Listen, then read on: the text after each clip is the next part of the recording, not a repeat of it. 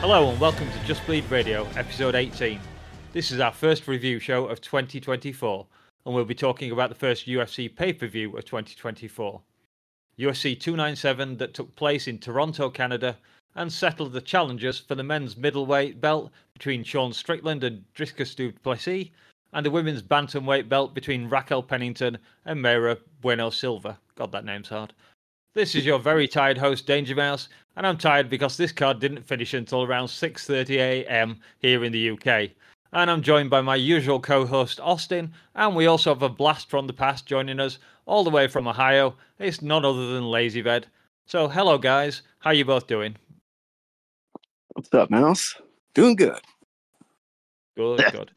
Very good, yes. Good to be back. Yeah, the prodigal son returns. Anyways, we might as well start with the main event between Sean Strickland and Dricus du Plessis. So, thoughts on the fight and who really won? And as we haven't heard from him in a while, I'll let Lazy take us away on this one. What do you have to say on the fight, Lazy? Well, there's a number of things you could say. But what I will say is it was a good fight. It was a great fight. I expected a good fight going in, and we ended up getting a pretty solid barn burner, I'd say. Some slower moments, but all in all, both guys were putting forth maximum effort. I feel like, going into it, I sort of anticipated Strickland putting the pace on DDP a little bit more, pushing the cardio. And I don't feel like he really did that at times. So maybe he could have actually given more effort, but I think really it came down to DDP just sort of being the juggernaut that he is, and whether a lot of the shots he was slinging were landing or not, he was just sort of stifling Sean. Yeah, he certainly kept coming forward. Yeah. But yeah, all in all, I think it was a pretty good fucking fight. I wasn't that disappointed. Obviously, I'm not a big Sean fan, so I was happy with the outcome. Even though I'm not really a DDP fan either. But, it is what it is. I'm pretty happy for the middleweight division. I like to see the belt moving and changing hands more than I like it staying with the same champion forever. So play a little hot potato, and I think the middleweight could get pretty interesting. Yes, quite. Let's see.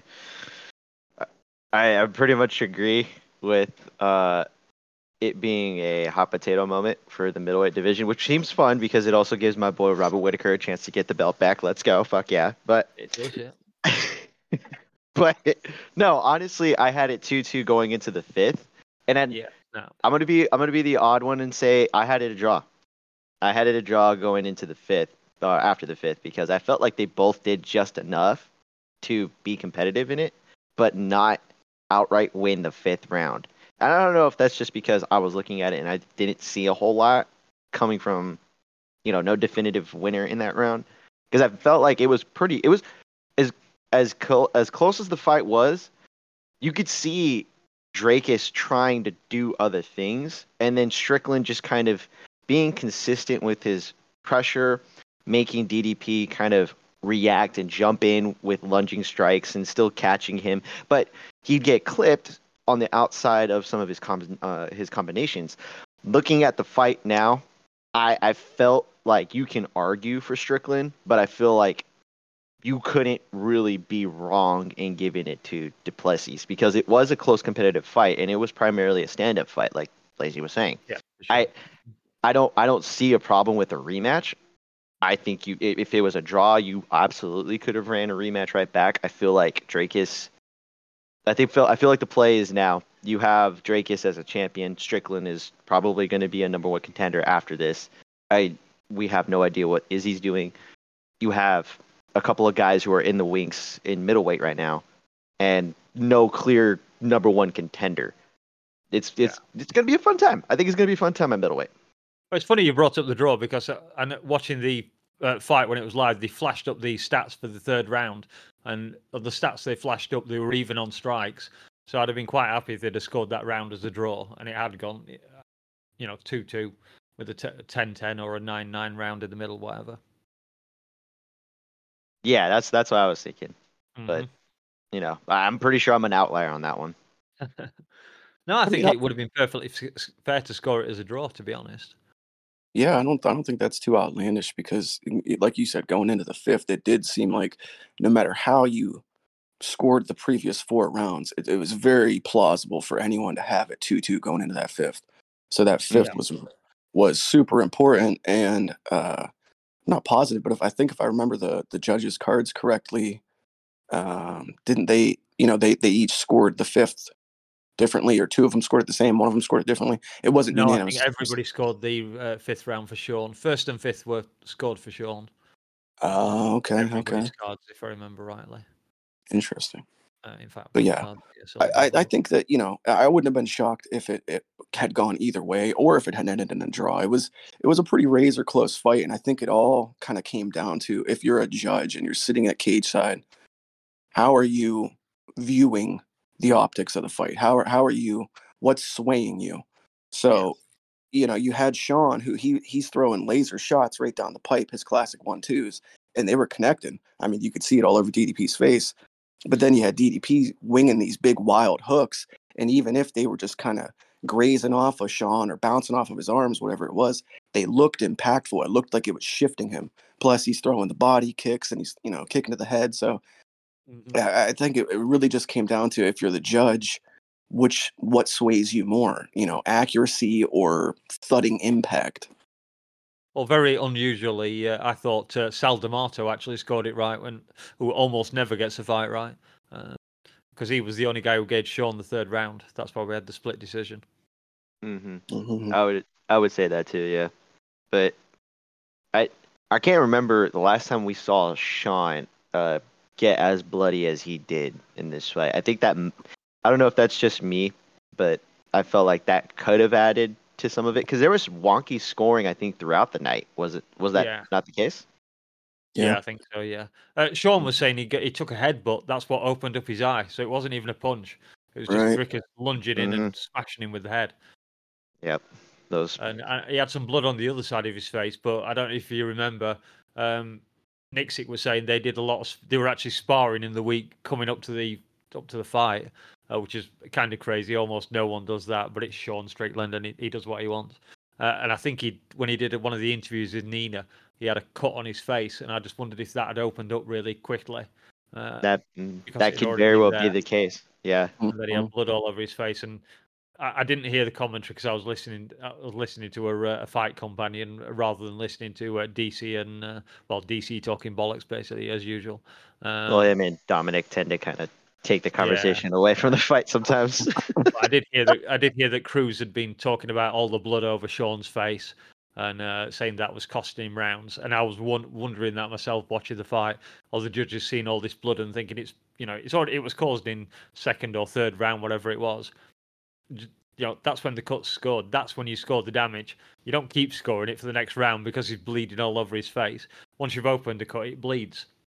End of story. The optics. Sorry. Yeah. Go ahead, Lazy. All I was going to say was, about the Sean claiming it was a headbutt.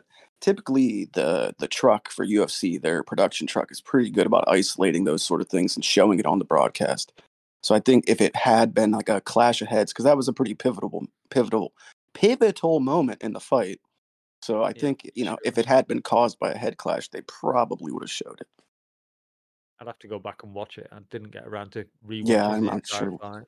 Well, no, I mean, I think it the way we were all seeing the fight, it was competitive, right? That's not an argument. Oh, sure, I think the problem is the optics of the fight, which shouldn't be scored, like you said, throughout the fight. It should just be, okay, he cut him open.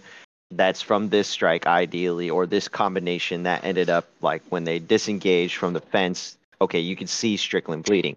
Or when Strickland, catches DDP walking in with an over the top kind of offensive combination, catches him on his left eye, the eye swollen. Okay, we saw him counter him on his way in. That's obviously from him throwing that strike. It's not you continuously score it, but at the same time, if they're leading into the into the next round, and it's like, okay, that's fight. They cleaned up the cut a little bit, or they're touching up the eye, and then they keep going back to it. That damage can get worse, and it seemed to get worse for both guys as the fight went on. Obviously, the cut for Strickland came later in the fight, but the eye damage seemed to kind of get worse as the fight wore on. So you can judge it later, but it would just depend on, like, if a good point would be Irene Aldana versus oh god, I forget her name. Hosa. Hosa, yes, thank you. Where she was just consistently, Hosa was literally landing that leg damage or leg kick on and on throughout the fight, and that leg gets redder, purpler, and darker because she's just absorbing so much damage. But her face is literally wearing the rest of the damage of the fight. I think it's almost as though, like, if that targeted area continues to accrue further damage. Yeah. So if you damaged it, like if you cut somebody, they're going to stay cut. But if you continue to target that cut and that cut gets worse and worse, they're accruing further damage, I suppose. Yeah. But no, it was a good fight. It was a good fight. You can't complain with what we got. I think legitimately it's due a rematch. I just don't know if you do it right away or do you save it for like 300. You don't get a fucking title rematch after failing your first defense. No, yeah. You better make sure that Izzy doesn't get to fight for the title then, because he lost it and he wants to come. If he's supposed to be coming back without doing any kind of qualifying fight, that's completely out of order.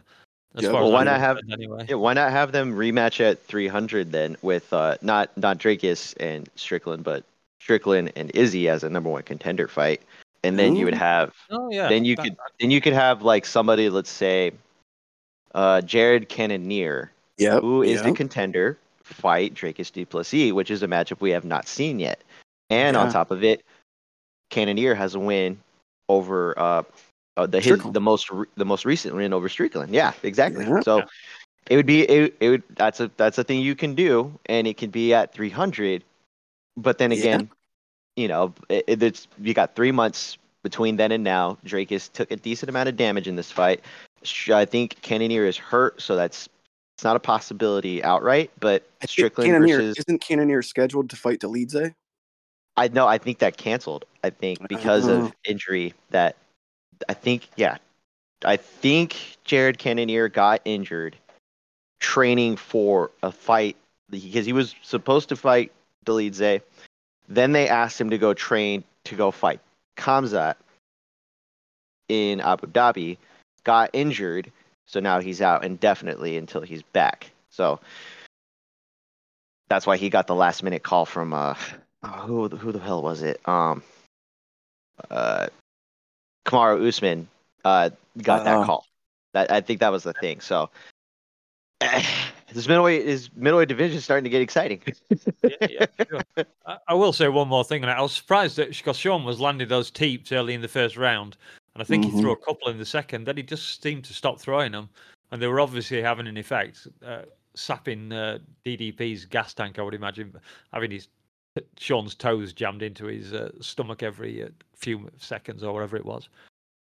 And also, Nixick was talking about utilising elbows when they got in close. I don't think I saw Sean throw a single one. Yeah. Here's a question, though. So, being that we've kind of established that depending on how you viewed the striking battle, it could be judged pretty evenly. Like they were pretty even on the feet.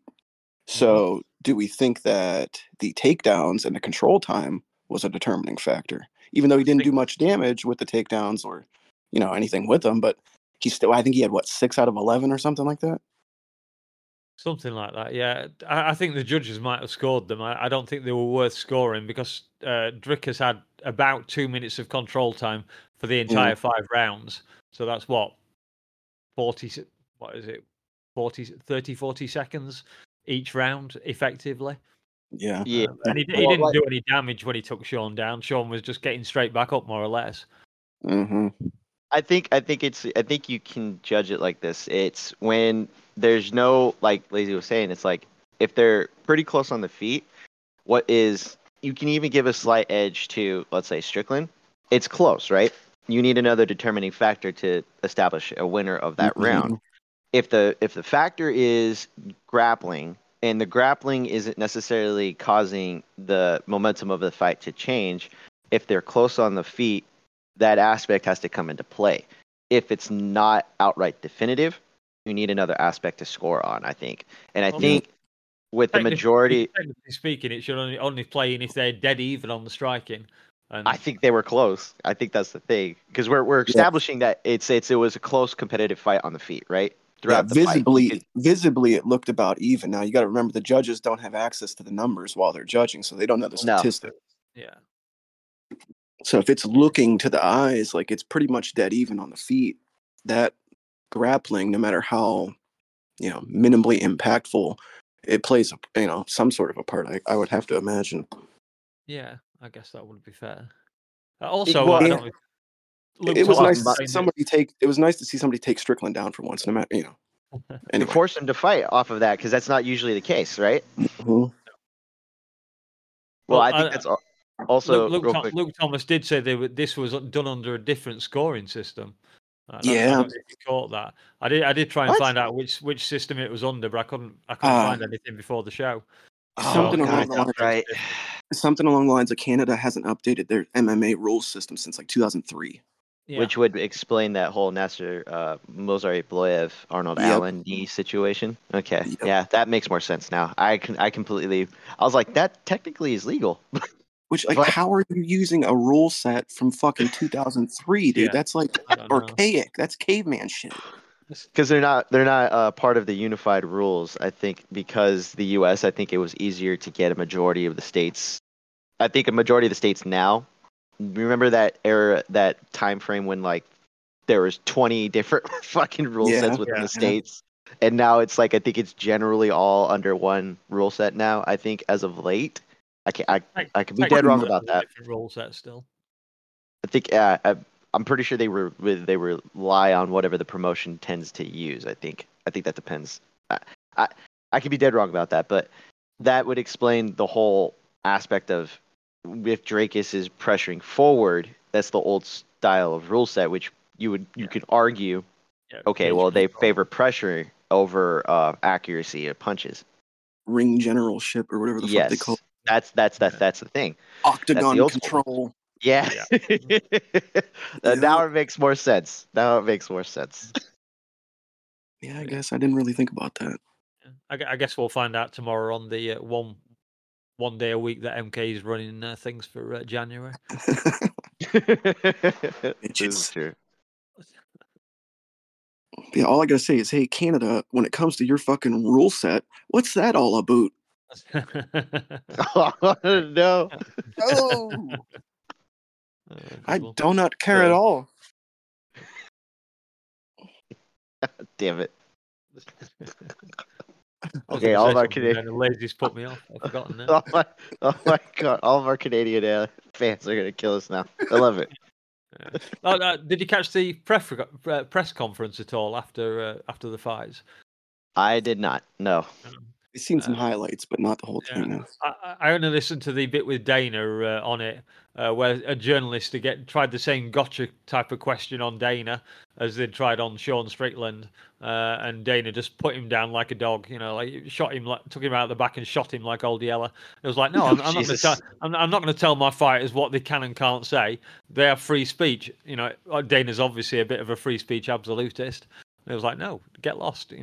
I don't keep my fighters on a leash. They're allowed to say what they want. Which you could see. You couldn't see the reporter obviously because he's shooting questions from out of the crowd. But you could almost see him curling up into a ball and going, "Oh God, I wish I'd never asked now." So yeah, that was pretty funny. Was that AK Lee? I was gonna say, as long as it wasn't AK.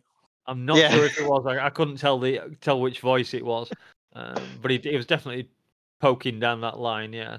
Dana was defended. He was like, "You asked Sean that question, or whoever it was asked that question. You were trying to bait him, and you got the fucking answer that you knew you were going to get out of Sean. He's not a man who minces his words. If he doesn't like something, he's going to tell you he doesn't like it.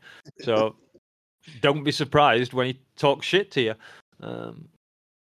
Yeah, he's nothing if he's not predictable. You know, Sean's gonna fucking say some wild shit. Yeah, I think that was the thing too. Like if you're gonna ask him a question that you already know he's gonna say a certain type of response to, especially being who he is. Yeah, I don't know if the question was warranted, but you answered it. I thought it was pretty hilarious when he jumped onto Raquel Pennington and Silver and asked them kind of the same question. What do you think of Sean Strickland? And Silver just went, "Yeah, he's hilarious. I really like him." So he couldn't even get his gotcha from any of the lesbians that were involved in the fights either. Oh, shit. No, because I'm not saying anything that isn't true there, am I? No. All credit to Silver. She's got a beautiful girlfriend. Those Brazilians, they're built different. Yeah, they both do. I think. Yeah, that's right. Brazilians can take some shit. They can take it in. They can dish it. Oh, that's a good segue to the. I was just going to say that just pretty much segues into the next, the co-main event. Raquel Pennington, who beat Silver, unanimous decision. I'm just looking at the scores now: 49-46, 49-46, and 49-45. We were chatting before the show started, and I said I wasn't overly impressed by this fight. I think it was somewhere in the third or fourth round. I went into the kitchen to make myself a cup of coffee and some toast because it was about 6:30 in the morning. Nice bit of toast and marmalade. Very English for anyone listening. Yes. So, yeah, not a super exciting fight. If anyone's got anything to say on it, please take it away. I'll go first. So good for Rocky. I was cheering for Rocky. I had picked Mario Bueno Silva going into this, and I regretted it immediately. Yeah. I love Rocky just because she's very consistent, but my God, she cannot actually engage in any combination or singular strike without looking for a clinch or going to the fence at any point in timing she fights. Like, she looks for the clinch as if she can't see her opponent, and it's the most frustrating thing because you see her open up with combinations, and then immediately after she's done with the combination, she looks to clinch against the fence or in the open. Like, what are you doing? You're literally winning the exchange. Why are you clinching? You have her against the fence. You don't need to clinch. This is the easiest thing. You literally are winning the fight, and you choose to clinch and give her an opportunity because every time she clinches, Mario Bueno Silva is looking for some kind of a trip or elbows and knees, and it's like the back, whatever. Yeah, it's like, what? You're giving her an opportunity to win. Stop it. God. Lack of fight IQ there on Rocky's part, I think. Oh my God! That was just for me. For me, it was just watching that. Myra, it was too much too soon for her. I think that was the problem because after that first round, she just kind of tanked. And I don't know if it was because she gassed or if it's just because she didn't have that 5-round experience. I don't think she's gone the distance in a 5-round fight ever. And Rocky's been there at least twice in a 5-round fight, you know? And it's not to say that Rocky can't, I think she's already the fighter that she's going to be. She's going to clinch. She's going to have decent boxing, be able to survive certain grappling exchanges. She's not the most exciting fighter. That's for sure. But the problem is that the rest of this division doesn't really have anybody to offer that can beat that currently. Right? I mean, except for maybe Pena. And God, Pena needs to get a goddamn win before she's even in the goddamn conversation. Let her beat Durandamine, the last person to fucking submit her. Let her do that. Let her fight there. And then we can have a conversation about, oh, maybe she's deserving.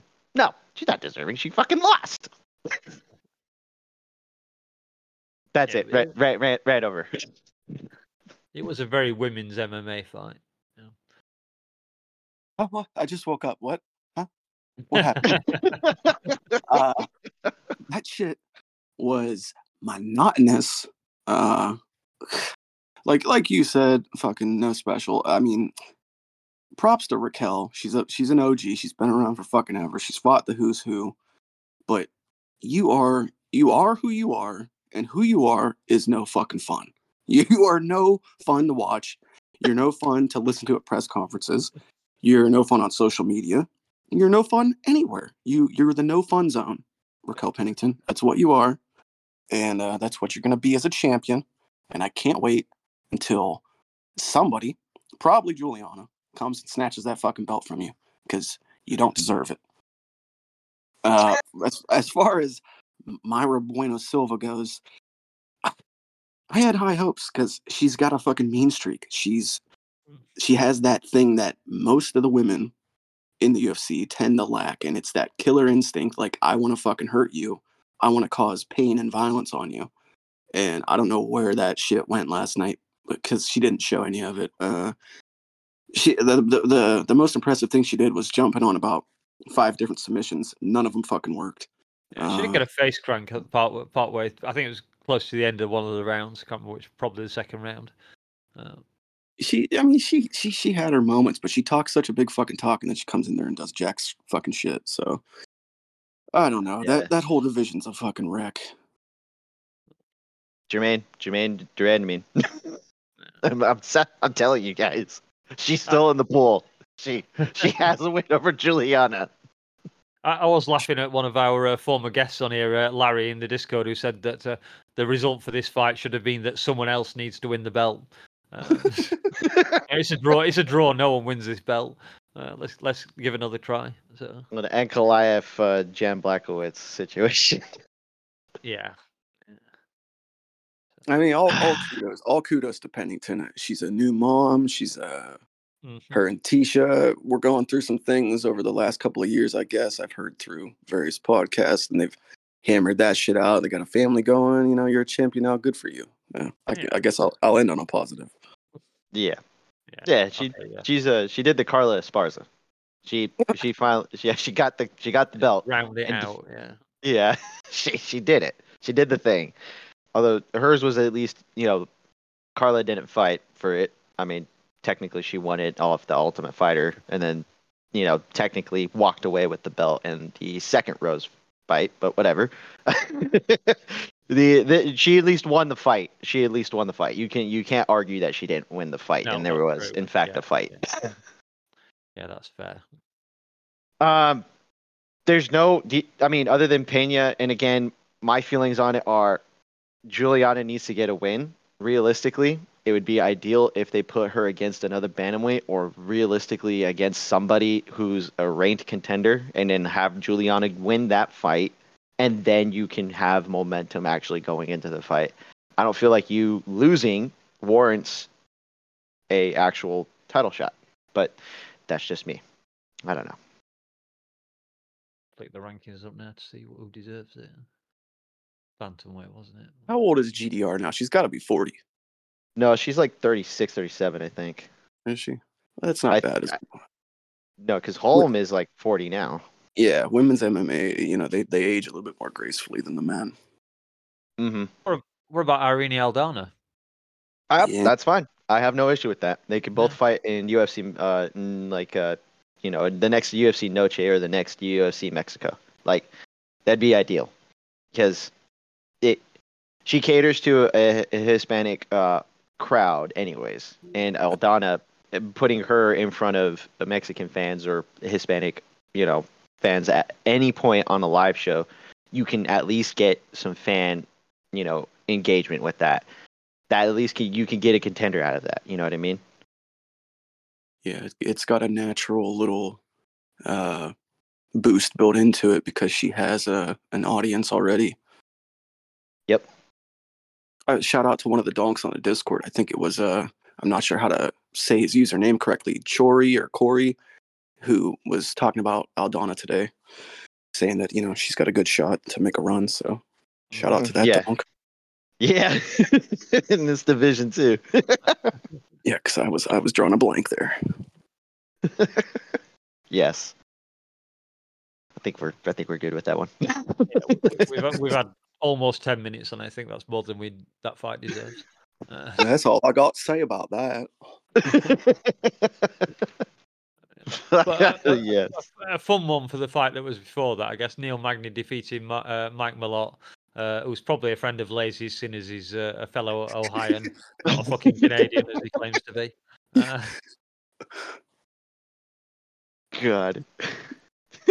Well, I'll take the lead on this one if nobody else wants. Go ahead. Yes. Take it back to Ohio. Take Mike Mullock with you while you're at it. Picture this: Cleveland, Ohio. Yeah. Um, I'm disappointed because I was one of the few people who had high hopes for Malott. And I blame the fucking Anik and Florian podcast for that because they really hyped the dude up and had me buy into it. Oh dear. But he has such a good background, and it led me to believe that was going to translate into the actual octagon time and in-cage performance. And it looked like it was in his first few fights. Granted, he wasn't fighting anybody fucking special, but the time he spent as a coach and a cornerman at Alpha Male, I think he's cornered like fucking 20 some odd fights in the UFC. So the jitters and stuff shouldn't have got to him. I thought he was going to perform better than he did. I think that he probably came out feeling a bit of the pressure being in his hometown, having a lot of people in his attendance that I'm sure were family members and friends. Maybe experienced some sort of an adrenaline dump. I'm not trying to make excuses for the guy, but at the end of that fight, I don't know if I've ever seen anyone who wasn't a heavyweight that fucking spent, where you're just on the mat, gassed. He didn't even get up. He didn't even get up, did he? No. Yeah. Fucking ridiculous. There was gifs on Instagram like 2 seconds after that happened already of it. Yeah. As far as I don't what his future is, I think he's like 32. Yeah, the welterweight is full of fucking sharks right now. Yeah. Ceiling not looking too high, but if he turns this around and gets another win or two, I think he could, main event a fight night or something if they went back to Canada. He puts a little streak together. Neil Magny, classic gatekeeper, did the gatekeeper thing. Oh yeah. That's what it is. If Magny's ranking will improve from that win, because obviously Mallet isn't in the rankings. I think it should just keep him at the same spot, realistically. Lucky 13. Well, I'll expand on what Lazy was saying. Like, legit, I think he just, the moment got to him, and he gassed. I don't think he was doing terrible throughout the fight. I think he was actually winning. And then all of a sudden, he won the first 2 rounds, no argument there. Mm-hmm. And then he legitimately just gets stuck. And I don't know if that's because he freaked out and was trying to just fight out of positions early on, and then just gets put in a place where he can't do anything. Well, he didn't get put in a place where he couldn't do anything. He jumped into a leg entanglement and then got the shit beaten out of him by Magny, who I think those were damn good at jiu-jitsu. I don't think those were. Well, I know, but I don't think those were death-defying blows that he was absorbing. I don't want to say he quit, but I think he's like, all right, well, fuck, I can't get out of this. Magny's pressuring from top, and Magny, he's not known for a lot of things, but at least top pressure is one of them. Once he gets you in a position, he usually knows how to expand upon hurting or at least keeping that position once he has it. He doesn't get it all the time, but when he does, he makes sure he uses it. And yeah, he's a legit vet. There's a reason he's a gatekeeper, because he is such a veteran of the sport. Yeah.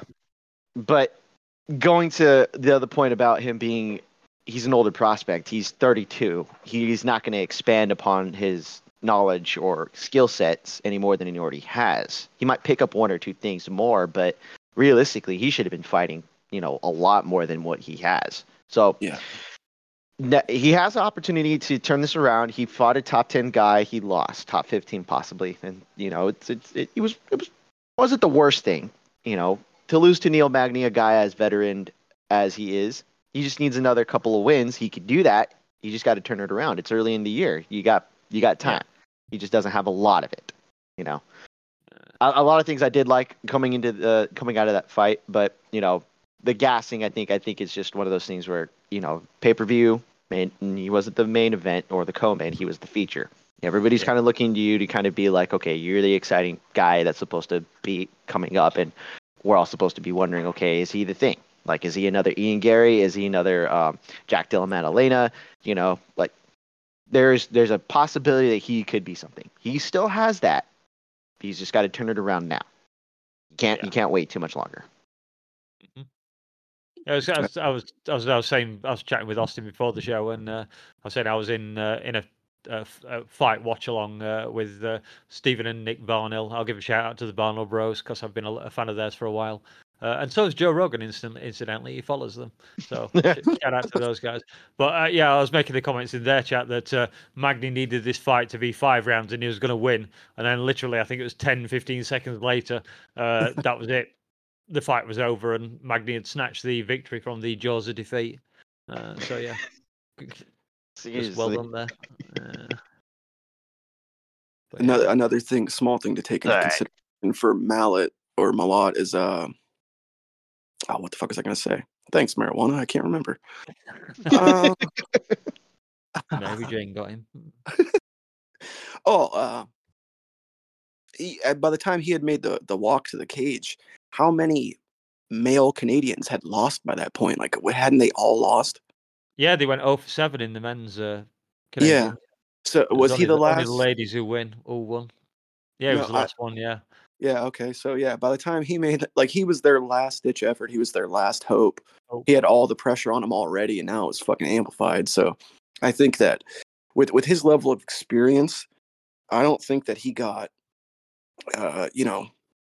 flustered because he was overwhelmed, not knowing what to do. I think that, like you hear so many fighters say, their biggest fear is gassing out. When more than anything else, running out of stamina in the middle of a fight is this fucking scariest thing for them.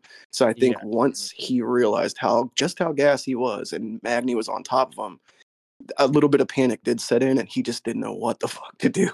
He just covered up, didn't he? He just covered up. Yeah, that was the thing. Like he literally had nowhere else to go, and he was stuck. Yeah, and it was like a fish out of water, just flailing. Yeah. Yep. Those shots, like you said, those weren't fucking killer blows, but he was just paintbrushing them to fucking death, just stacking them around. Yeah, you got to show some resistance. He could have easily have shown enough resistance to make it to the end of the third round. He would have won the fight 2-1 more than likely, or maybe he would have got a draw. Who knows? Magny might have snatched a 10-8 at the end of the round, but he just didn't for whatever reason. Gas tank, whatever the hell it was. Mm-hmm. Yeah, it's unfortunate, but I think he has the ability to kind of bounce back from this. But his next fight will tell us, regardless. Are you that guy, or are we overhyping you? Yep. Okie dokie. I don't think we have anything else on that one. Sean's victorious teammate Chris Curtis defeating Marc-Andre Barrio. Split decision won this one. 2 30-27s and a 28-29. I haven't seen the scorecards who scored what for them. I had this fight 29-28 for Chris Curtis. I thought he did more than enough. I can't remember which round it was. I thought that Mark had snatched from him, but that's the score I had at the end of it. I do remember the score I had. For me, it felt like a typical Chris Curtis fight. Okay. I'm not going to do anything the first round. I'm just going to kind of pot at you. You're going to throw heavy shots occasionally, maybe a jab or two. I'm just going to take whatever you're kind of giving me. Second round comes along. He, pressures a little bit more, but he's not, pressuring hard. And like Marc-Andre Barrio is more than happy to kind of keep marching forward, keep, throwing these leg kicks at him. Not a whole lot of damage is landing on either fighter, but eventually they start, touching each other up a little bit more. Third round comes around, and now you see Chris Curtis finally throwing heavier strikes. He's finally getting into the groove of the fight. He's pushing forward. He's hammering heavy on some of those shots, especially to the body, looking for uppercuts, these swinging hooks and whatnot. And the last 30 seconds is like probably the best version of that fight, or they're not the most skilled of the middleweight division. Probably definitely mid 15, just around the 15 ranking, I would say, is for both of these guys. And they're just willing to throw hammers in the middle of the pocket, and it shows. Like, that's the kind of fight that this was. It was just a little bit of a back and forth. Marc-Andre Barrio's got the pressure going forward, but he's still eating a decent amount of shots. Chris Curtis is not throwing a lot, but when he throws, it means like something. I just looked at this fight and thought it's a typical Chris Curtis fight. He's allowing his opponent to stay in the fight, and he's not looking to finish him right off the bat. And he's not throwing enough to outright win the rounds. You have to kind of squint, and you're like, I could see it for him. That's not the best way to kind of go about it in this division. But I'd quite like to see the stats for that fight. Actually, I haven't looked them up and see what the significant strikes and whatnot. I'd imagine it's favoring the numbers should favor Barry out, but I would say that the significant strikes should probably favor Chris. Yeah. The one thing about the fight, it started off slow and it got more exciting as it went on. Yeah. As opposed to them both gassing out in the first round and then it being a complete, try and lay on top of the other guy fest for the last round or whatever. No, it was a stand-up affair, thankfully. I did know. I don't know if you noticed. I noticed Chris Curtis doing some very Sean Strickland-like blocking, which obviously he's been training with Sean a lot. He trains with him 6 days a week, and he was doing a lot of those little. I don't even know what you call them, like kind of a little cross block almost with the straight arm in front of himself. Yep. Yep. Little Philly show with the shoulder roll. Yeah, that kind of thing. Yeah. My thoughts on this fight. Actually, it kind of dovetails with what you guys were sort of saying, and it harkens back to what I was saying about the Strickland fight. And it's interesting that him and Strickland are close friends and training partners, and I felt like they both sort of did the same thing. They didn't push the pace enough. You didn't do enough to solidify in the eyes of the viewers and the judges that you're the one dictating the fight. You're the one calling the shots. You're the one controlling the action. I guess you could say the same thing about Barrial in this fight, because look at his fucking nickname, the Power Bar. He's called that because he's supposed to have stamina for fucking days. Yeah, usually him pushing the pace is one of his signatures. Somebody online, I saw one of the comment sections somewhere, said it was basically a glorified sparring match, and that's kind of the feel I got from it too, until that third round when they really started to let it go. I'm pretty high still on the Power Bar. I think he's got a fairly bright future ahead of him, although he is also getting up there in age. Curtis, I believe, is 36 now, so he's on the tail end of things. Light heavyweight, so I guess he's got a little bit more leeway to fight. True. But yeah, shout out to Chris Curtis. He's a Cincinnati boy, so he's from Ohio. Gets a little bit of love from me for that. He's also really good friends with the handicapper on Anik and Florian, Brian Petrie. Big gun. Yeah, they're good buddies, both Cincinnati boys. So good on you, Chris Curtis. Wasn't the most exciting fight, but most of these ones weren't. That's a theme. I did forget to bring this up when we were talking about the Strickland fight. Did you see you've obviously seen the photos of the guys after the fight? If you're looking at damage, Sean Strickland's got like a little cut by the side of his eye, and I think even Duplessis described himself. My face looks like a cauliflower. Just looking on damage, Duplessis that thing grew. Far more damage in that. He looked like he'd been whooped by Sean's dad, quite frankly. Oh, Jesus. Yeah, let's not go back. Let's carry on to the next one, unless anyone wants to say anything more about Chris Curtis. I think fun matchups are ahead for Curtis, and Marc-Andre Barrios showed that he's still a guy that has it. Good for them. Good fight. It was a good fight. Oh, Chris Curtis is 14th ranked at the minute, sliding out of the top 15 by the looks of it. So he holds his position. Good for him. Yeah, it looks that way, yeah. And then we go for the card opener, the main card opener. Movsar Evloev. I'm not going to do an attempt at an Anik pronunciation of that one. Movsar Evloev. Yep, there it is. Perfect. Very well done. Bravo, Austin. Thank you. Yes. The Anik School of Pronunciation. What do you think about that one? This was one of those fights. He just didn't really attract my attention, to be honest. The most thing I noticed about it was the semi-legal or illegal knees that Allen managed to hit Evloev with. Was that second round or third round where he landed those? I think it was the second. Yeah, I think so. At least he didn't quit. At least he got up and carried on. Yeah, that's true. Didn't take the easy way out. No, he could have very easily done that. Yeah. Judges had no problem. I mean, the judges all scored this card the same way, so it was all 29-28. No, it was definitely a.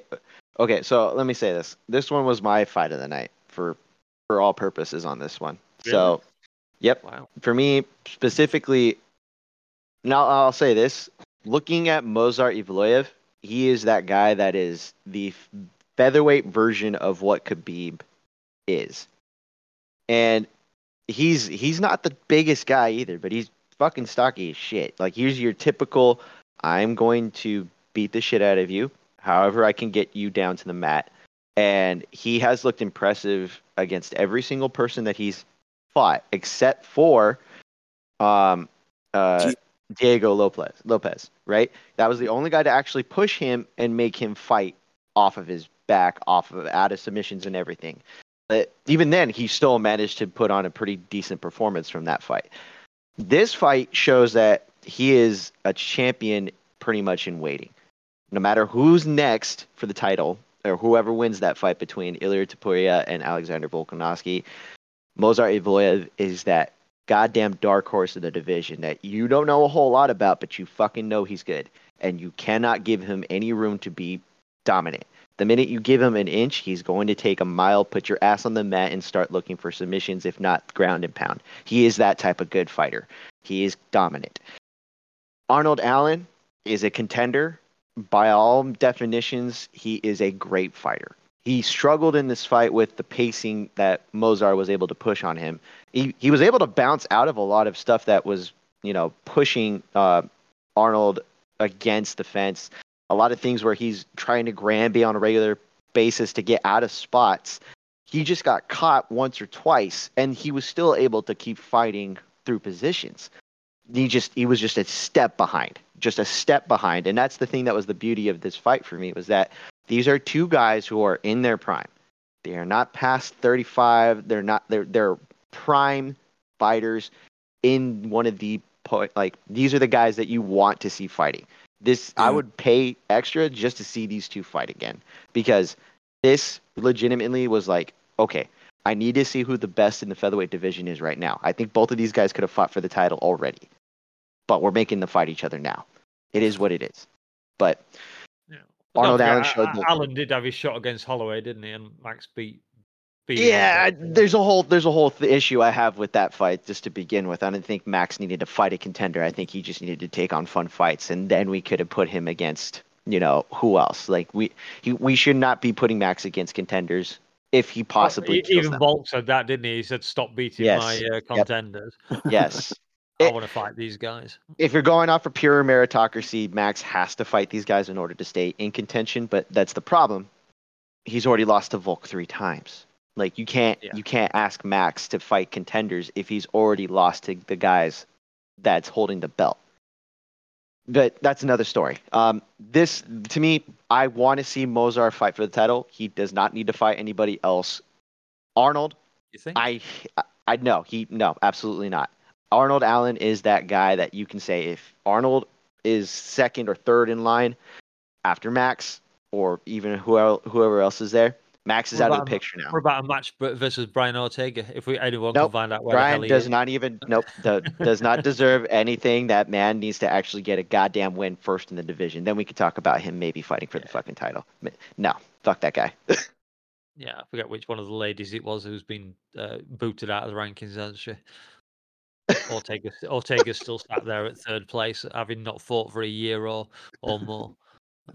Because he's so damn beautiful. No, stop it. Just stop it. You're falling for the trick. Those crystal blue eyes. See, that's bullshit. He's getting to you. Hubba.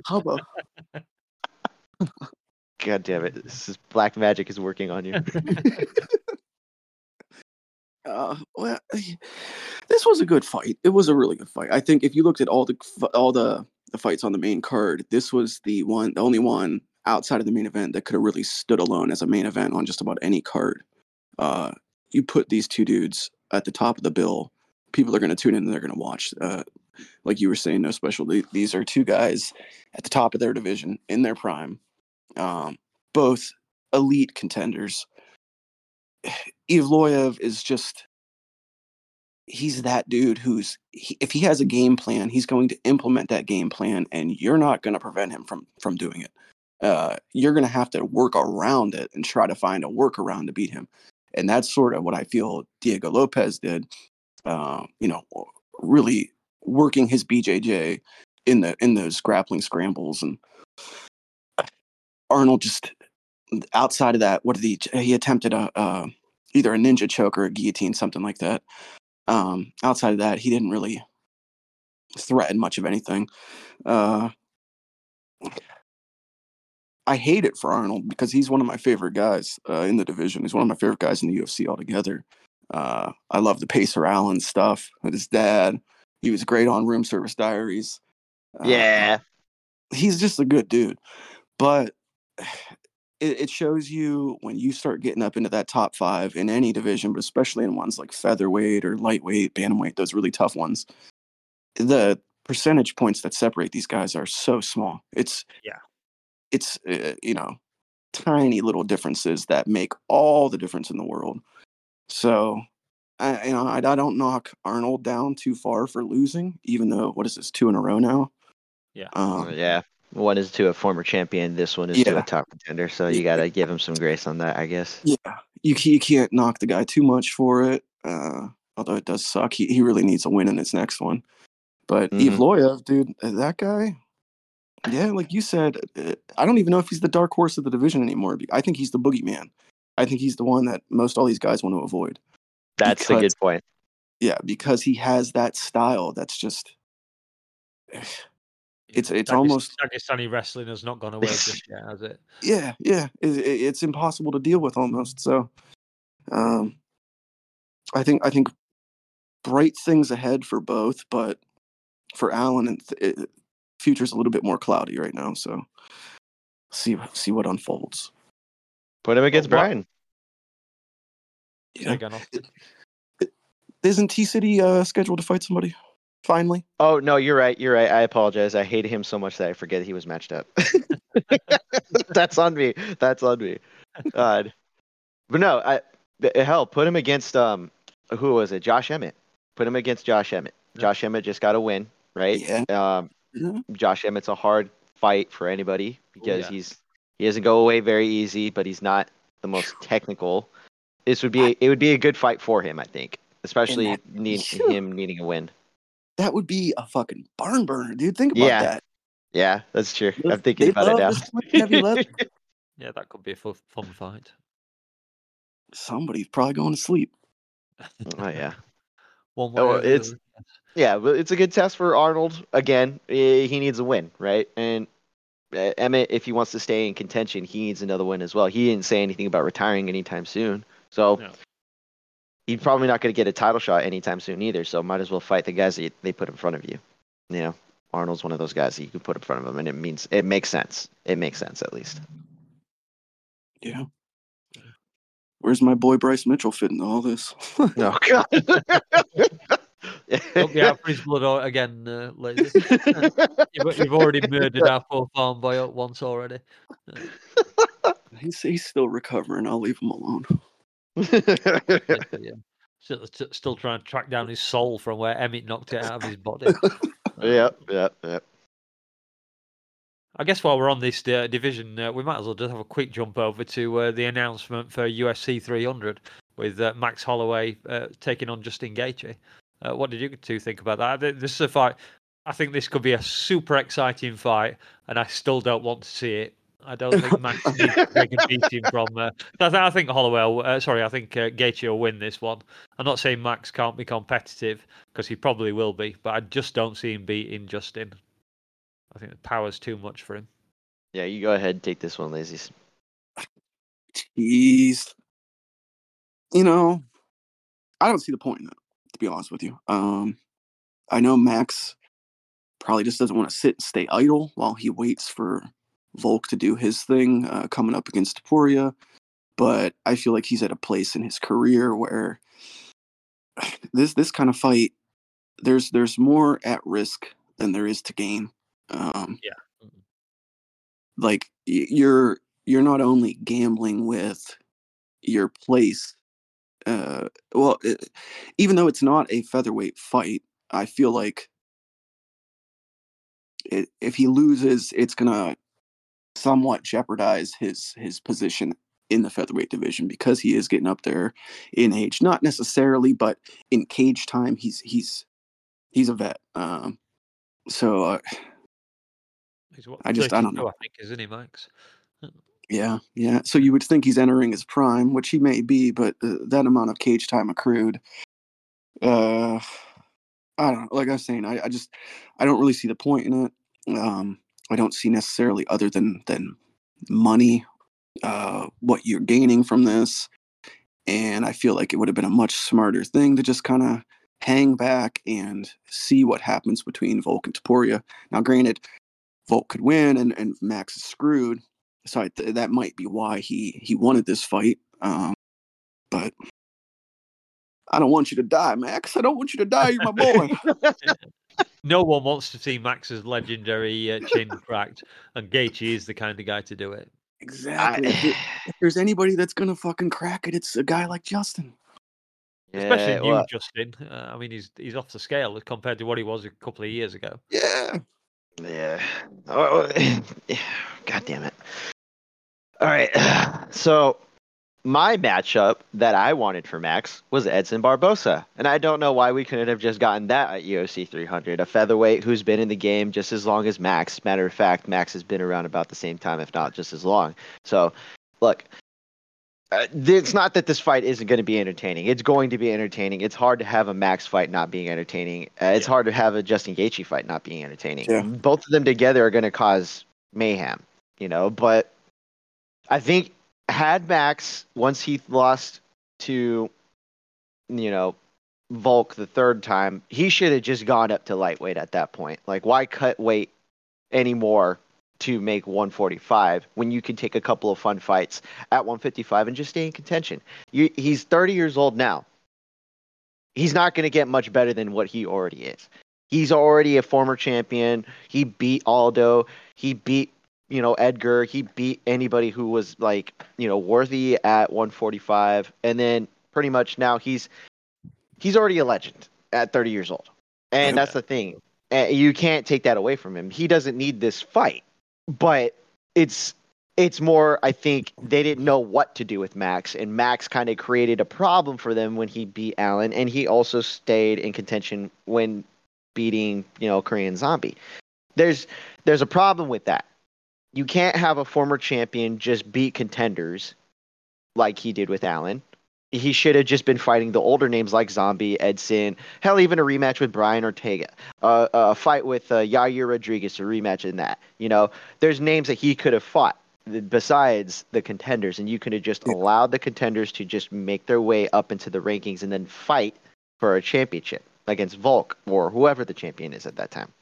You could have just made Max a fun fight. Just stay in contention, just like Joseph Benavidez did with Mighty Mouse when he was actually, he lost to him the first time. He stayed in contention, ready to go, and then just lost after getting knocked out. What did he do? He went on a win streak. He went on a 6-fight win streak, maybe one fight a year, right? Still entertaining. Still, ended up eventually getting a title fight once, Mighty Mouse left the organization. He lost, but he had the opportunity to come back, but he didn't take on every single contender that the UFC had at that point. He just had to keep fighting. That's not the case with Max. I think at this point, they're just they don't know what to do with Max, so they're like, all right, well, let's just throw him in some with random fights. 300 needs a fight, right? Let's just throw him in with that. Justin Gaethje, BMF belt. Let's have him defend it this time, even though they fucking said that he wouldn't ever need to defend the fucking BMF belt, because fuck that. Why are we doing this shit anyways? Fucking bullshit. To be fair, it wasn't Max who asked for that fight. No, that's what I'm saying. I've seen a lot of criticism saying, the UFC's bludgeons Max into taking this fight, and he hasn't. Max asked for it. Even Gaethje said, "I don't want this fight. I like Max. I don't want to punish the guy." So I know, but that's the thing. If he's asking for it, you have to give him something. They should have just done something else with him I think that's what you could have done. I don't think. Well, I like Lazy's idea of the Barbosa fight. That would have been fire. I'd have loved to have seen that. Yeah, that's the thing. Much more than I would like to see Gaethje versus him. Yeah, because it means something more. Yeah, it's more like out of fear. I think all of us are on the same page with this. We just don't want to see Max get hurt, and we love Justin, but we all adore Max, and Max is that guy for us right now. And it's like, I don't want to see Max be put through more damage than he already has, especially for a fight that means nothing. Yep. Yeah. It's sort of this thing where it's like, outside of what the UFC gains from adding this fight to 300 and it kind of bolstering the card, outside of that, it's really a lose-lose for them, because you're taking two, to borrow a pro wrestling term, you're taking two of the baby faces of the company, two of the most beloved guys under your banner, and you're making them face off in a fight that the victor really gains nothing. So the fans ultimately lose, because no matter who wins, you got to see one of your favorites get beat to shit. Like, yeah, it's not going to be, I don't know what they're looking for, but I don't think they're going to get it. Well, maybe it's just to keep Gaethje occupied, because they don't seem to want to give him the next shot at Makhachev for whatever reason. I think that's because Ramadan's coming up, and I think they're like, they'd rather just, if Islam isn't trying to fight around that time, they're like, well, look, you can either wait till July or after Ramadan, and Islam will be available, or you can fight somebody else in the meantime. And then I guess he'd be out. I think the problem is that somebody had said this before. When he beat Dustin, it was almost a year. Mm-hmm. It's going to be a year of him not fighting, right? Yeah. But Islam has said, though, he wants to get 3 fights in this year, and the UFC doesn't seem to want to oblige him. I know, that's what I'm saying. It's like they for some reason you're also in a tough position, because he's earned a title fight, so you can't just give him anybody. So if he can't, it's the way the UFC is running things right now. It just kind of feels like they're kind of like, all right, let's just throw shit at the wall and hopefully it works. You know, they have intentions to have contenders fight a contender eventually, but it's usually they're looking for specific, okay, what's the most attractive fight we can put on? And then we just go from there, instead of having the meritocracy decide. Uh-huh. Well, and here's a little interesting question about this fight, too, is, as we know, only champions get pay-per-view points. A BMF title has never been defended. So with Justin being the defending BMF champion, does he get pay-per-view points? I think they must have offered him that to get him to fight Max. Otherwise, I think he would have turned around and gone, no, I don't want to fight him, get lost. There has to be a side letter for both of them at this point. Because which you can make that part of your contract, like, okay, here's my base pay, right? I get a flat fee of whatever, or whatever my contract states. If I get, 150 and 150,000, or whatever Max is probably going to be closer to 500,000, I'm imagining, because he is a former champion. He's been with the company for a long time, and that man has, he has drawing power. Max has drawing power. Not the best, but he's a good draw, especially if you put him on TV regularly. Certainly amongst the harder core fans, Max is a huge draw. Yeah. Justin's I think he's a good draw as well. Not like a major draw, but I think Max is a little bit more popular than him. But at the same time, I think both of these guys, I'm pretty sure Max is more like universally. I did check Gaethje's record. Apart from 1 or 2 of his losses, and I think even on one of his losses, he always gets performance of the night, fight of the night, KO of the night, whatever it is. Yeah. There's a reason he's called the highlight, because he bloody well is. There's no one that's more exciting in the UFC than Justin Gaethje, and you can fight me over that if you like.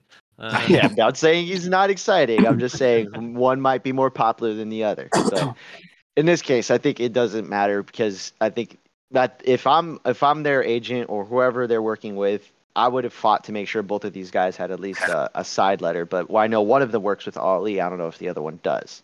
So. Well, Gaethje does, certainly. That's where he was trying to get the pair of them together, wasn't it? Islam versus Gaethje, double payday for Ali. Usually. Very happy man. Pay your child support, Ali.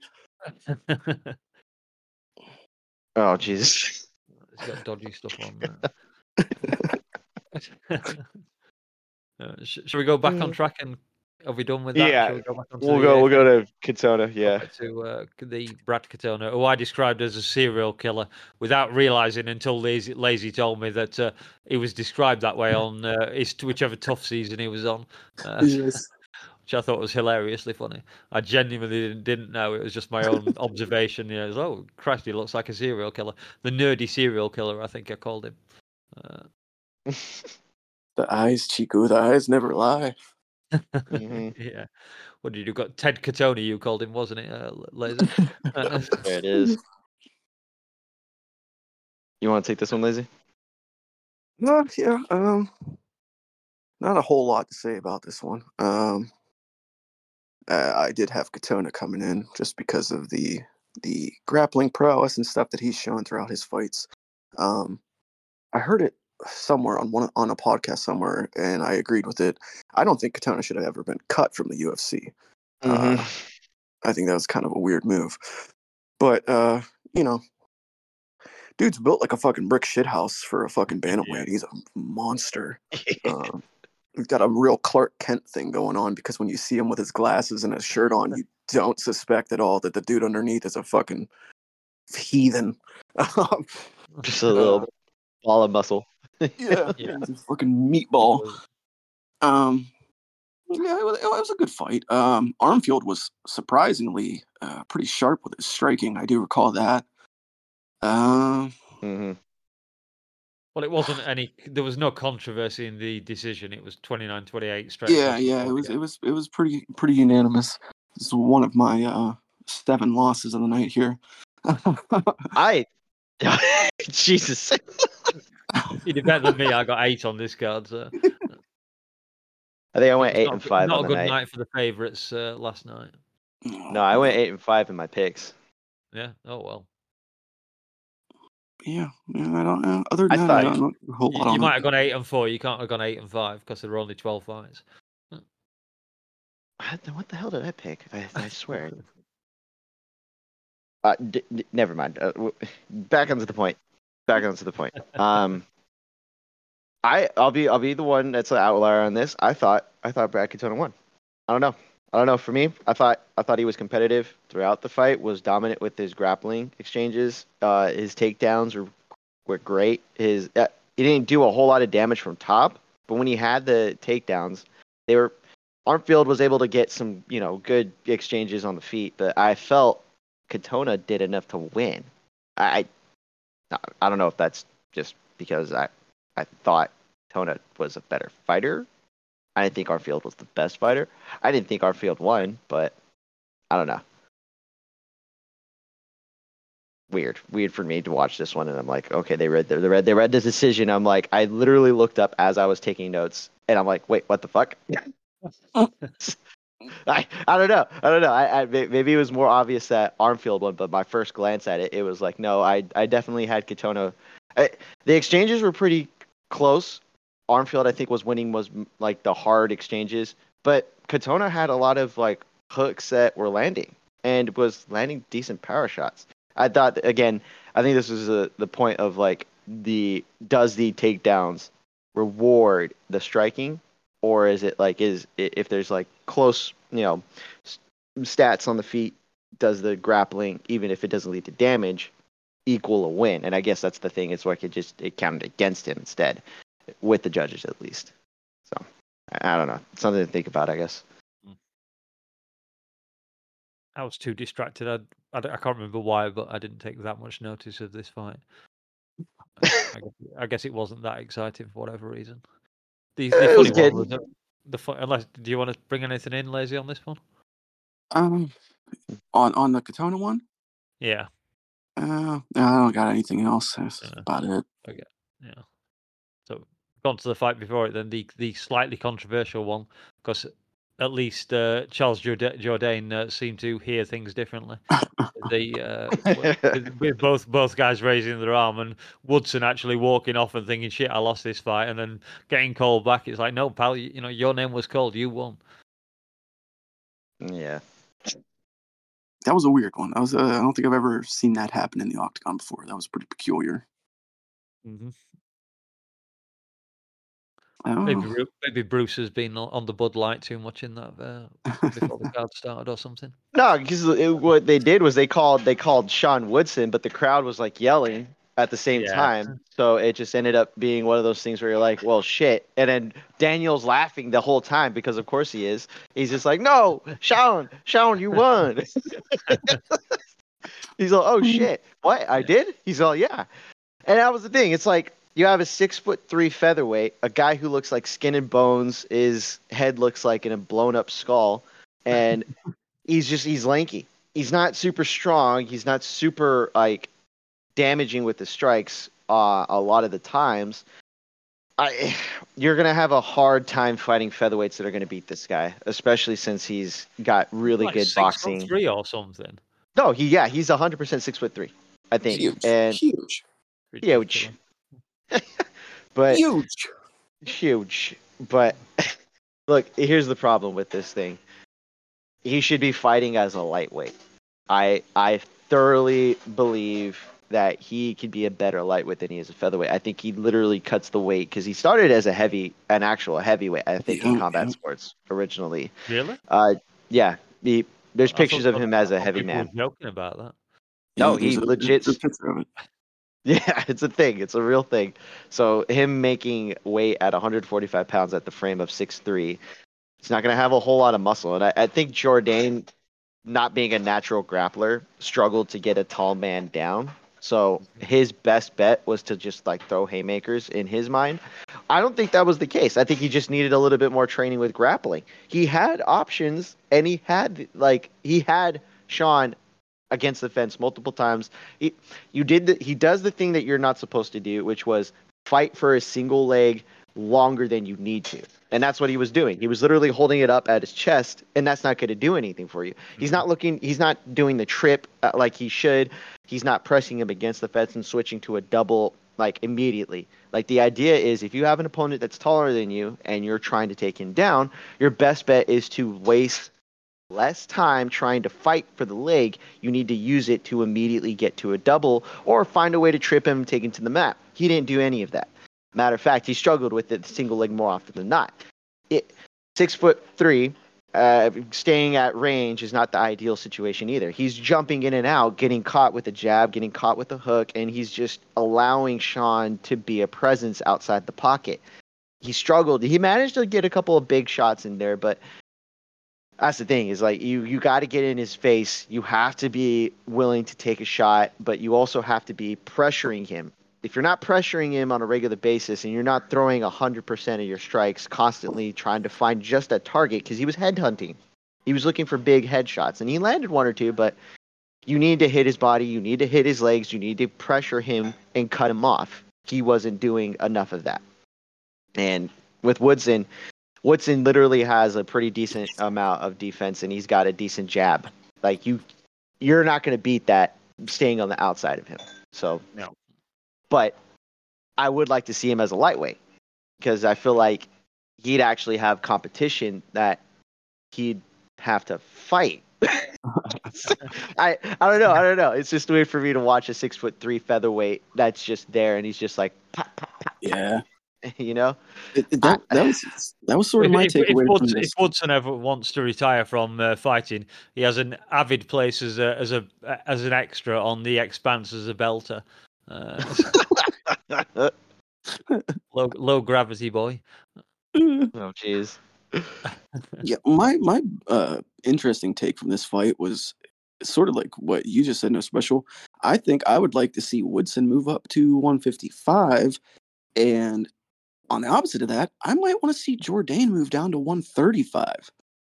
The size difference was so fucking apparent, and Jourdain's not a huge 145er, like not, I mean, obviously not height wise, but even thickness. I think if he a couple of diet changes and some different things, he could easily make 135.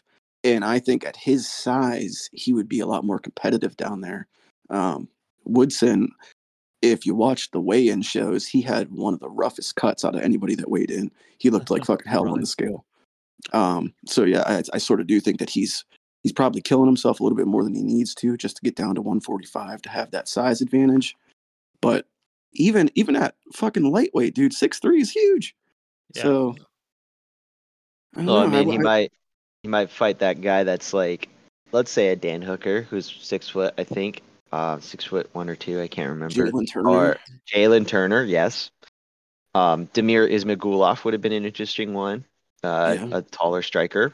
Guram Kutateladze, who's kind of like a well-rounded fighter, but also a big for the weight class as well.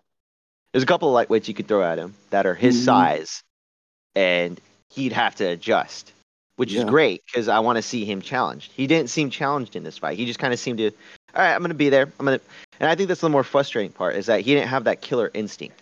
Like we were all looking at with a couple of the other fighters. Like you can tell high level fighters when they're there.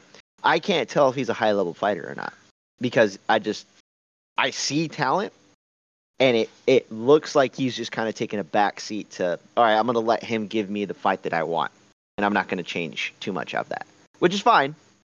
But that's like your prospect who's not trying to test himself. You know what I mean? Yeah. Yeah. But that's all I got. I was just checking that neither of them are ranked, but I can't see either of them. How old is Woodson? I have no idea off the top of my head. He's got to be like, what, 31? 32 maybe? I can look. Woodson is 31, yeah. Okay, yeah. He's got time. I think he's not like a Malott, right? No. Okay, so he could make the jump. Yeah, he could make the jump to lightweight, make a run real quick. But I mean, if he's at featherweight, he's not like breaking the rankings anytime soon. It's not like Jourdain. Jourdain wasn't ranked going into this fight, so it wouldn't be a out of the pocket question for him to go up to lightweight and at least take on someone who's like a, not a ranked fighter, but a decent name that he can fight. He doesn't have to make the cut, get a win here or there, get 3 wins in a row. All of a sudden, he can probably is a contender. I know it's way too early, but what about Woodson versus O'Malley for the lanky boy versus the guy who thinks he's lanky for that division? Maybe. Oh, you know who you could do? Oh, who's the young kid at lightweight right now? The one who had what was it? M&M's? Oh, god damn it! Lightweight. He used to be a featherweight too, but he's like a lightweight right now. He's like 21 or 22 right now. I can't remember. Don't know. No idea. Oh, name's on the tip of my tongue right now. I can't remember. He's like a kid though. He looks like a Ben Askren's son. Oh, Chase Hooper. Yes, thank you. Chase Hooper. That'd be a perfect shot for him. Oh yeah. You got Chase Hooper, who looks like Ben Askren, who looks like Roman Kopylov. Thank you, guys. Yes. Thank you, also, Editor Dave. Do you guys want to rifle through these last ones? Because I got about 10 minutes and I got to hop off here. Yeah. Let's go. Well, and my fight of the night was Taveras versus Side, which was just a backwards and forwards bloodbath. I thought Side stole this one. He definitely lost the first round, definitely won the second round, and then the third round was a close round.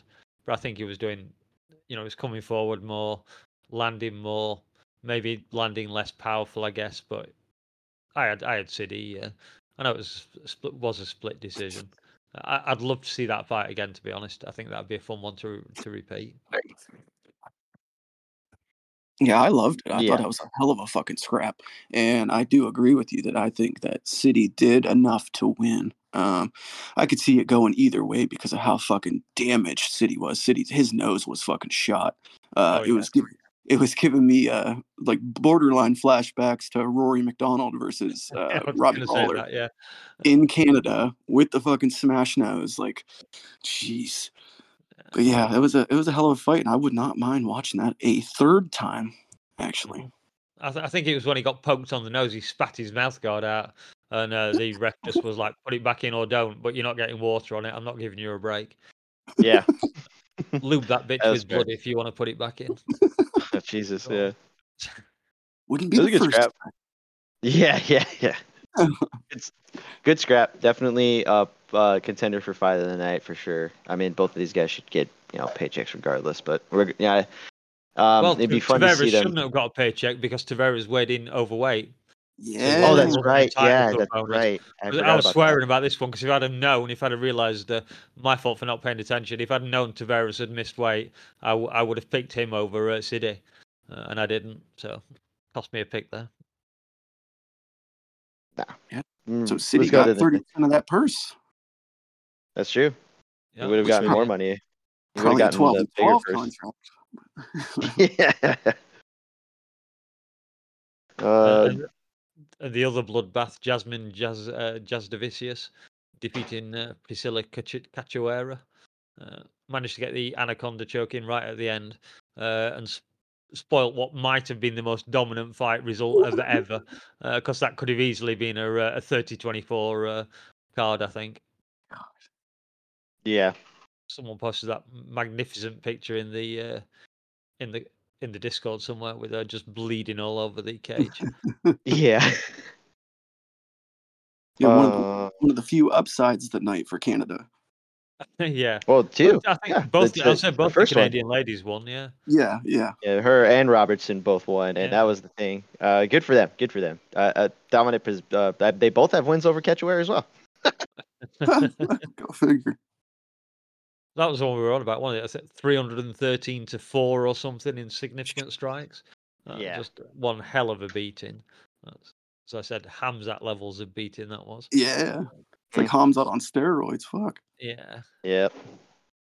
My one little shot I'd like to give from the prelims and early prelims is Sam Patterson, who defeated Johan Lainus, the White Lion.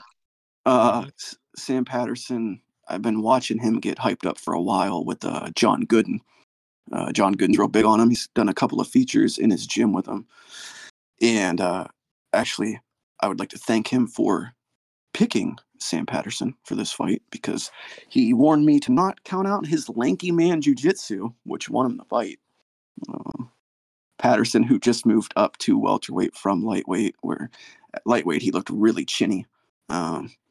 Still kept his chin up high in this fight, which worried me a bit because Lainus can crack. But yeah, it was a good showing from Patterson. I'm glad he got the W. Good prospect for the UK. Good prospect. Yeah. Definitely. Patterson looks like an actual good prospect at this weight class for sure. He looks healthy. Considering, but let's see how he does with a couple more fights. I think he can be something for sure. Yep.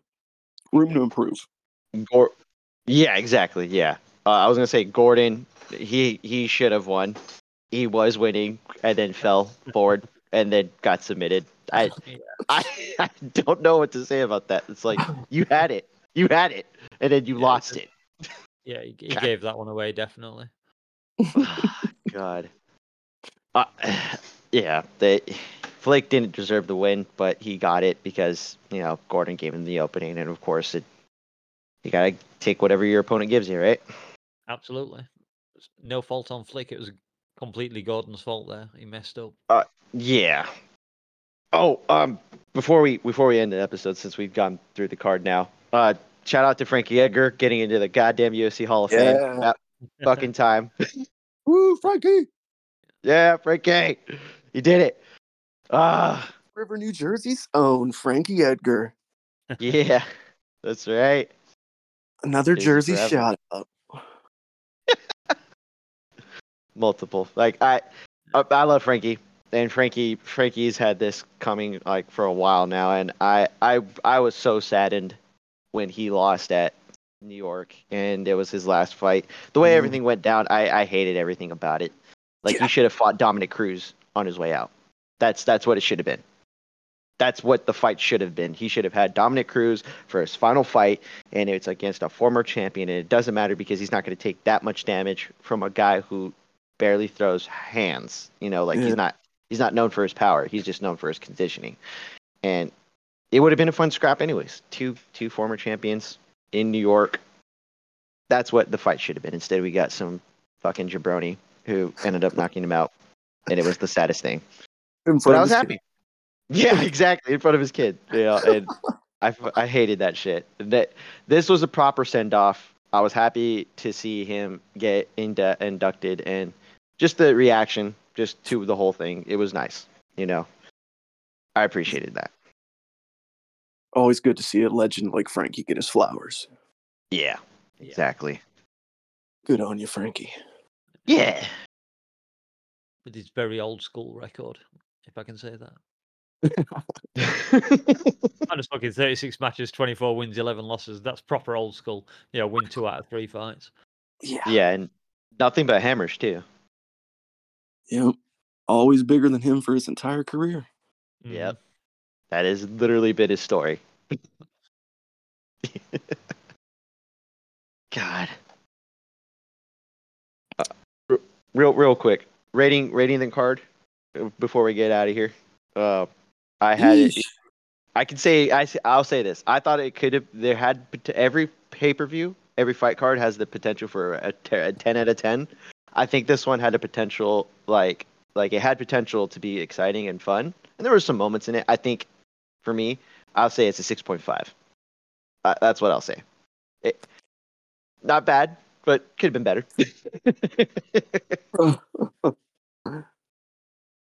The early prelims of the prelims are really, really good. It was just kind of the main card that fell off a little bit, which is the opposite way around it's supposed to be, I guess. So yeah, I wouldn't disagree too much there, Austin. 6.5, maybe a 7. Yeah. I don't know. I think I'll go. I think I'll go 6. It had its moments. Yeah, well, part of my reasoning for giving it just a 6 is the Canadian crowd. You guys suck. You guys were terrible. You fucking booed everything. You fucking whined and complained. I've got to give the crowd some credit for shouting "fuck Trudeau" for one of the. Oh, that's all they could shout though. That you don't get brownie points for shouting only one thing. I can live with that one.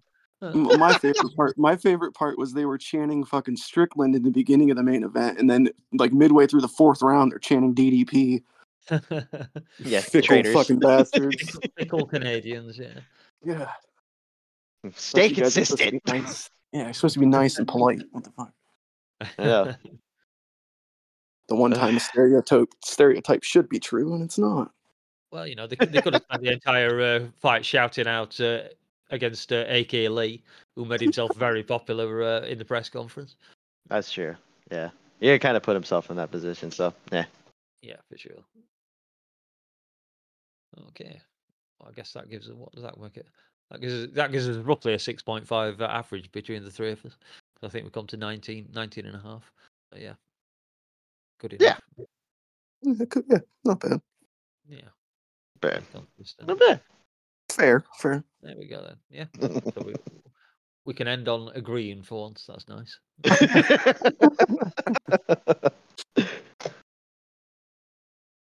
So yeah. All right. I guess that's it all from us tonight. We'll be back at least for the next UFC card. We're not exactly sure. We might have a little special to do, depending when we can grab everyone together. So do the like and subscribe. You know the drill. And that's good night from all of us. Say good night, guys. Later, guys. Enjoy. Yeah. I managed to find some enthusiasm for the card in the end. It's a Sean Strickland card. You gotta have something. Come on. It would have been much better. I would have been much more enthusiastic if Sean had won.